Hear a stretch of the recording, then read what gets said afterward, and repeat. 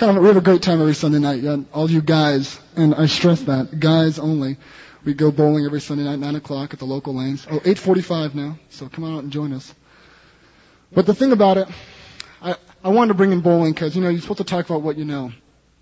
And I don't know how to bowl, but I like doing it, so. It's just kind of weird how I can find time to do a lot of different things, like bowling. And yet, sometimes I miss out on what's really important. I miss out on spending my time with the Lord. It's amazing, yea, verily, nigh unto pathetic, the sacrifices I'll make to bowl sometimes. You know what I'm saying, though? Some of you guys are looking at me going, oh, what an idiot. Can I just ask you a question, though? What is your distraction? What is it that distracts you most? What is your distraction? What is it that you do to fill time? What is it you do when you don't feel right, or you're feeling kind of down, or something goes wrong, and you just want to escape, you want to do something? What is your distraction? Sometimes mine is bowling, believe it or not. But anyways, let me address some of you different groups here. I got some questions here for you to think about. For you, those of you who are single, what do you do when it's Friday night? No one's answering their phone, and you notice a familiar, lonely feeling inside of you. Got nothing to do, nowhere to go. For those of you who are dating, what do you do with the insecurity and the rejection you feel when that special guy or girl who just last week told you they love you now seems kind of distant or removed? For you guys, what do you do when you realize the one thing you think you do well really isn't all that great or significant, whether it's music, singing, your athletic ability, your intellectual ability? The one thing you do well, and you realize, I'm not that good at that, really, when I compare myself to other people. It's not all that significant. What do you do with that uneasiness you feel when people ask, what will you do with the one life you have to give? And you really don't know. You pray, you beg God, give me a burden, give me something, give me a direction, and you just don't have one. God's just not answering right now. What do you do with that? For some of you girls, what's it like when it's your senior year and there isn't a single decent guy calling? And you tell yourself it doesn't matter, you're okay. But deep inside you, sometimes you kind of wonder, what is wrong with me? Is there something wrong? Am I doing something, have I missed out on something?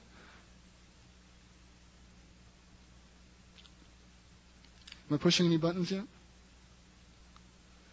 What do you do with the guilt you feel after failing in that all too familiar sin? The one you swore you'd never fail in again. And part of you wonders how God is really going to believe you as you come to Him saying, God, I swear I never want to do that again. Because part of you knows that you'll probably blow it next week. You ever feel defeated? You ever feel alone? You ever feel tired? You ever feel like you just want to escape? You just want to hide? So what do you do? What is your distraction? What do you do when you're feeling empty? And you try to pray, but you just somehow can't. You been there? What's your distraction? Do you go catch a movie? Trying to fill time? Go down to the local plaza or the main theater to catch something just to distract you? Do you get something to eat maybe? Go out and get a bite? How do you fill your time? Do you try to find someone, anyone, just someone to talk to? It's amazing. Sometimes I'll sit in my room and I'm feeling real down, and it's amazing how motivated I feel all of a sudden to reach out to my roommates. And it's just to fill up my loneliness. Do you work out? Do you clean your room? Do your laundry or something? Anything to keep you busy? Turn on your music? How do you fill the time when you really there's just nothing there for you? You're just feeling empty. And you've got a longing inside of you for something. You don't quite know what it is. And you try to fill it with something. What do you do? And be honest. I want to call up a couple of friends of mine. They spent the last semester in Israel. And I hope they have a chance to share about their trip in Israel sometime. That's not why I'm calling them up today. But as I talked to both of them, I realized a common thread in the two of them. They both left this place and went to another. And both experienced, I guess what some people call like a wilderness experience. They spent a lot of time alone. And I was really curious as I talked to the two of them. I heard a lot of similar things about their relationship with God and what their devotional life was like and what their quiet times were like. And so I've asked Dan Deckard and Bettina Saunders, you guys could come up. I asked them to come up there and share with you just a little bit about what their times with the Lord were like. I want you to listen carefully to what they say and see if you hear something that maybe you're missing.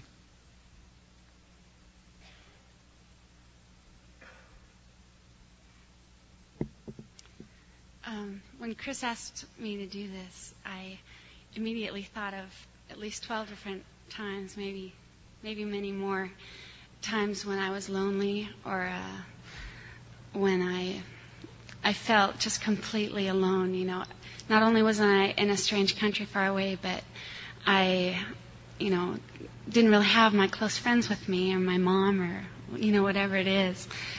And I remember one time in particular, one night when all my homework was done, it seemed like there we had a lot of time on our hands. There wasn't the distractions that we have here. And I went up on the roof of the Institute. It was somewhere where I would go quite often. And on the roof you can view the new city of Jerusalem. You can see the King David Hotel, and you can see the Scottish Presbyterian Church, and you can see the city lights of Bethlehem in the distance. And one night it was sort of at the end of my rope. I felt like, what am I going to do? And I read this in Job 19. And I had been reading through Job and Job's life, and here's a man who had lost everything he owned, had lost everyone he loved, and I read this. He says, "And as for me, I know that my Redeemer lives, and at the last he will take his stand on the earth. Even after my skin is destroyed, yet from my flesh I shall see God, whom I myself shall behold, and whom my eyes shall see and not another." And then he says, "Oh, how my heart yearns within me." And I love this verse just because of the strength that God gave Job when he was down and when he was lonely and when he had no one to turn to but God. And he says, "I know my Redeemer lives." And his heart yearns so much for God. And I read this many, many times for encouragement. And I just hope that my yearning for God will increase and increase, just like Job's. And as far as what I learned in Israel, now that I'm back, I keep finding times, different experiences or people I run into, and I realize what I learned after the fact. I'm starting to assimilate things and realize all that God taught me there. And that's what I wanted to share. Thank you. Well, so you don't think I sound real negative on Israel. It was probably, for me, one of the most rich experiences I've ever experienced, but not probably for the reasons that you would think. When people think of the Holy Land, they think, wow, I get to breathe the air Jesus breathed, and you get to walk the path that Jesus walked, get to see the Sea of Galilee, and you get to do all those things that Jesus did, But that really wasn't the reality when I got over there. Before I went, I expected to ride this wave of emotion, to be on cloud 9 all the way, just soaking it all in, looking at the city of David and all these things. But, I got there and things were radically different than I thought they would be. And I can remember getting there and hearing the Muslim music over the speakers. And I can remember, not getting to eat pizza with pork on it. That was a big thing for me. And I didn't have a car, no girlfriend. There wasn't anything you could do on Friday nights because it was Sabbath night. You're basically just sitting there with nothing to do. And I can remember sitting on a bench. It's a bench in the park of the Institute, and it's real pretty there, and you can see the lights of Jerusalem. And I started to ask myself, Dan, what's it all about? I felt lonely, and even though I wasn't alone, I felt lonely. And I just asked myself, where does your joy really come from? Is it your girlfriend? Is it your car? Is it being able to do things? A lot of times when I get bored, I just check out a movie and go sit down and watch a movie, but you couldn't do it over there unless you want to watch an Arabic movie, and that's not very fun. And so I just found myself asking those deep questions of where does my joy and encouragement come from? And I can remember thinking over the scripture that I'd learned, and thinking when Jesus came to the woman at the well in John chapter 4, and he offers her water that she won't thirst again, the well of water springing up in her soul. And I was just reminded that really the only true life and the true encouragement and the joy only comes through our Lord and Savior. And also in Colossians chapter 3, I came to the verse that said, I just got to remember, when Christ, who is our life, is revealed, then we also shall be revealed with Him in glory. Christ is our life. And you don't think about it being over here and having tons of things to do. You can go down to the plaza whenever you want. I guess it's closed now. But you used to be able to go down to the plaza whenever you want. And but it's a real time. And I found myself really lonely, but at the same time, very secure, knowing that Jesus was really there and that His truth is true, and that it's true now and it's true and it will always be true for my life. And so when I think about Israel, it was great to be there, don't get me wrong, it was incredible to see all those things, but the most incredible thing was to realize and to spend that time in prayer, that when you didn't have anything else to do, you spent time just reading His Word and letting it soak and fill your heart and change your heart. And you just realize that He's real. He's not just something we talk about and think something that we just stick in our mind and say is true. It's something that really is true.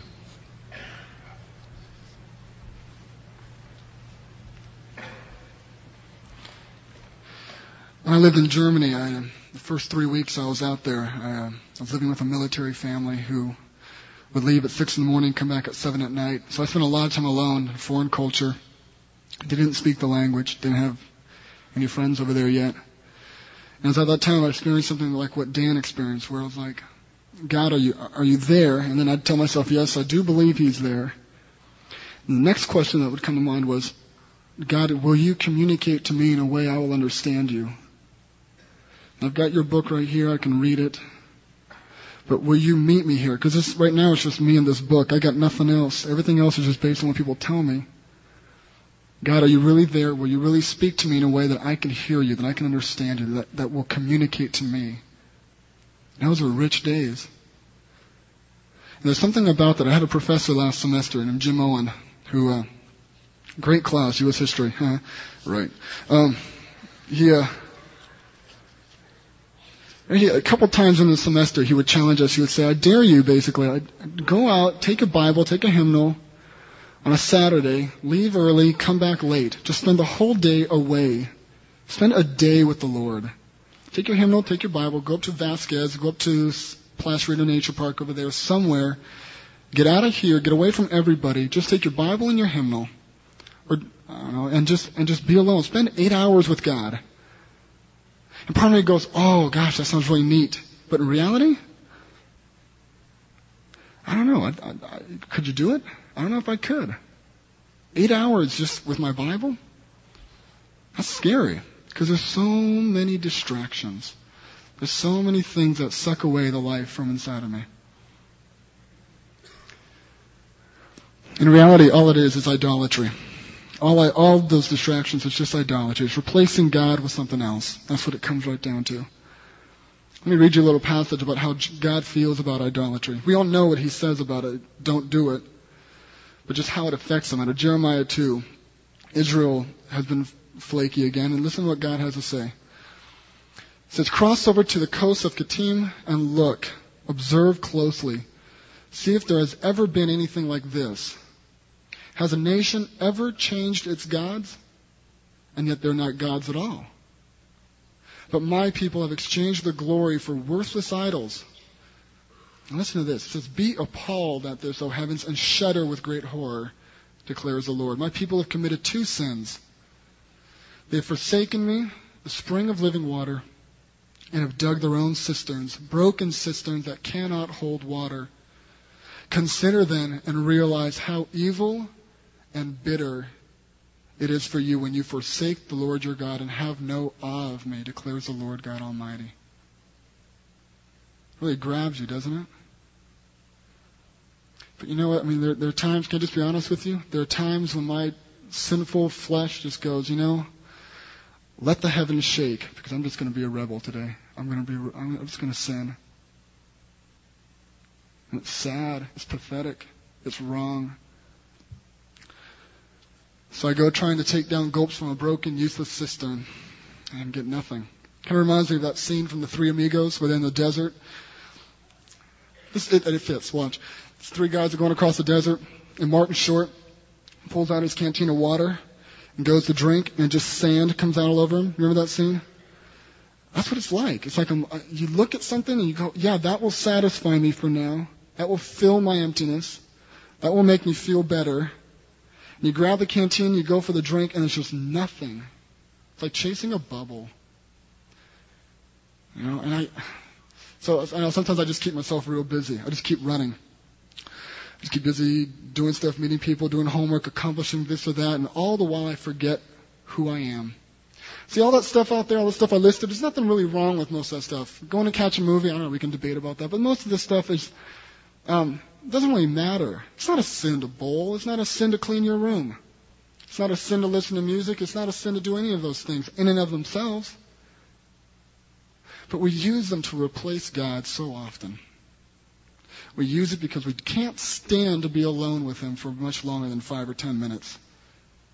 Because we can't stand just to be alone sometimes.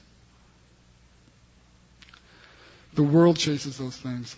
If I was unsaved, I don't know what I'd do, but I'd be trying to fill my life with something. Whether it's drinking or drugs or something, I'd want to fill it up because I know I'm empty without God. And even though I'm saved, sometimes I give in to that side. I give in to being empty. I give up. The fact is, though, we're not like that. We're new creatures. We have a citizenship that's not of this world. We belong to heaven. And it's so easy to forget sometimes. It's so easy to forget that we're just passing through this place. This is not our home. We don't belong here. We don't belong here. And it's okay to feel empty sometimes. It's okay to have a longing. Because that longing comes from God. And it's a longing for God. There are times, I know when you're sitting in your room, I was talking with my sister about this last semester. Sometimes you're sitting in your room and you just feel so empty and you feel alone and you're overcome with those emotions. And you want to fill it up. And the last thing you want to do is just sit there and really feel empty. And sometimes that's exactly what God wants you to do. For you just to sit there and realize your need and your dependence on Him. Can I just ask you one more question? How thirsty are you? How thirsty are you? Do you thirst for the living water? Do you thirst for God? Or do you keep trying to quench your thirst with something else? How thirsty are you? I can't make you thirsty, I can't manipulate you to do that. I can't create that desire in your heart. But I hope I'm encouraging you to go in that direction. Can we just bow in prayer for a moment? Just take a minute to consider carefully and ask yourself that question. How thirsty am I? Do I really thirst for the living water? Do I thirst for God? If the answer is yes, covenant yourself that this week you'll spend a block of time with God, an hour, 2 hours, I don't know, I'm not going to give you a number. But covenant yourself that this week, think through what your schedule is. Maybe you can do it when the light's on, look through your day timer. But block out some time that you are going to covenant with God. God, I want to spend this time with you. And maybe you're just going to sit there for 2 hours. And you're just going to sit looking at your Bible and not wanting to read it. But do it. Sit there with God for a while. And let yourself desire Him and long for Him. Let yourself be empty. Don't try to fill that time with something else. Don't try to, fill it with whatever. Let some things go if you have to. We're Christians. We're children of God. We need to be in contact and in a relationship with our Father. Otherwise, we have no strength, no life. Let me read you one psalm as you get your heads bowed.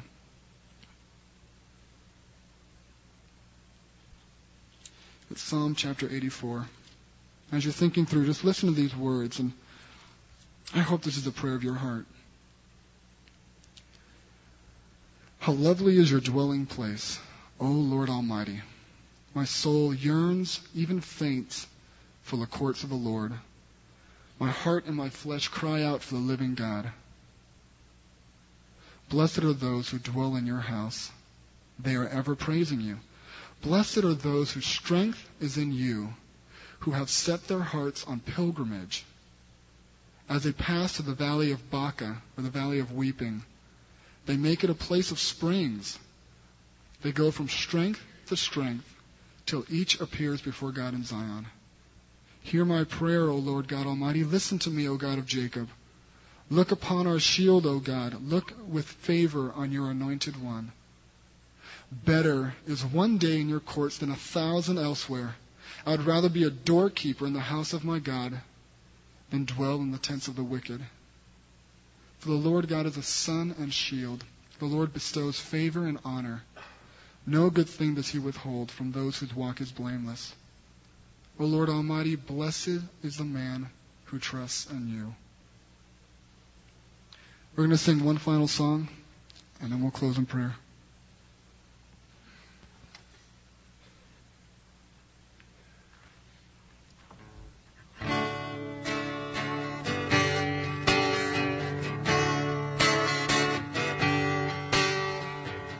Lovely is your dwelling place, O Lord my God. My soul longs and waits for your courts. And I would rather be a doorkeeper in your house than to live my whole life somewhere else. You are my sun, you are my shield, you're my lover from the start. And the highway to your city runs right through my heart. You are my sun, you are my shield, you're my lover from the start. And the highway to your city runs right through my heart. Try it one more time. How lovely is your dwelling place, O Lord my God. My soul longs and waits for your court. And I would rather be a doorkeeper in your house than to live my whole life somewhere else. You are my sun, you are my shield, you're my lover from the start. And the highway to your city runs right through my heart. You are my sun, you are my shield, you're my lover from the start. And the highway to your city runs right through my heart. Let's pray. Father God, we do long to be with you. And there's no place here that is really home for us. And God, that's something that leaves us feeling empty sometimes. When we look around us and there's just nowhere we really fit. God, my prayer for you is that we would learn to long for you, to desire you, to turn to you for our strength, to find our life in you and not in these other distractions. And God, I confess my own hypocrisy as I'm sitting here telling everybody to do this, and I know I have need as well. God, I pray you would strengthen us and draw us closer to you. May we long for your courts. Praise in Jesus' name. Amen. You're dismissed.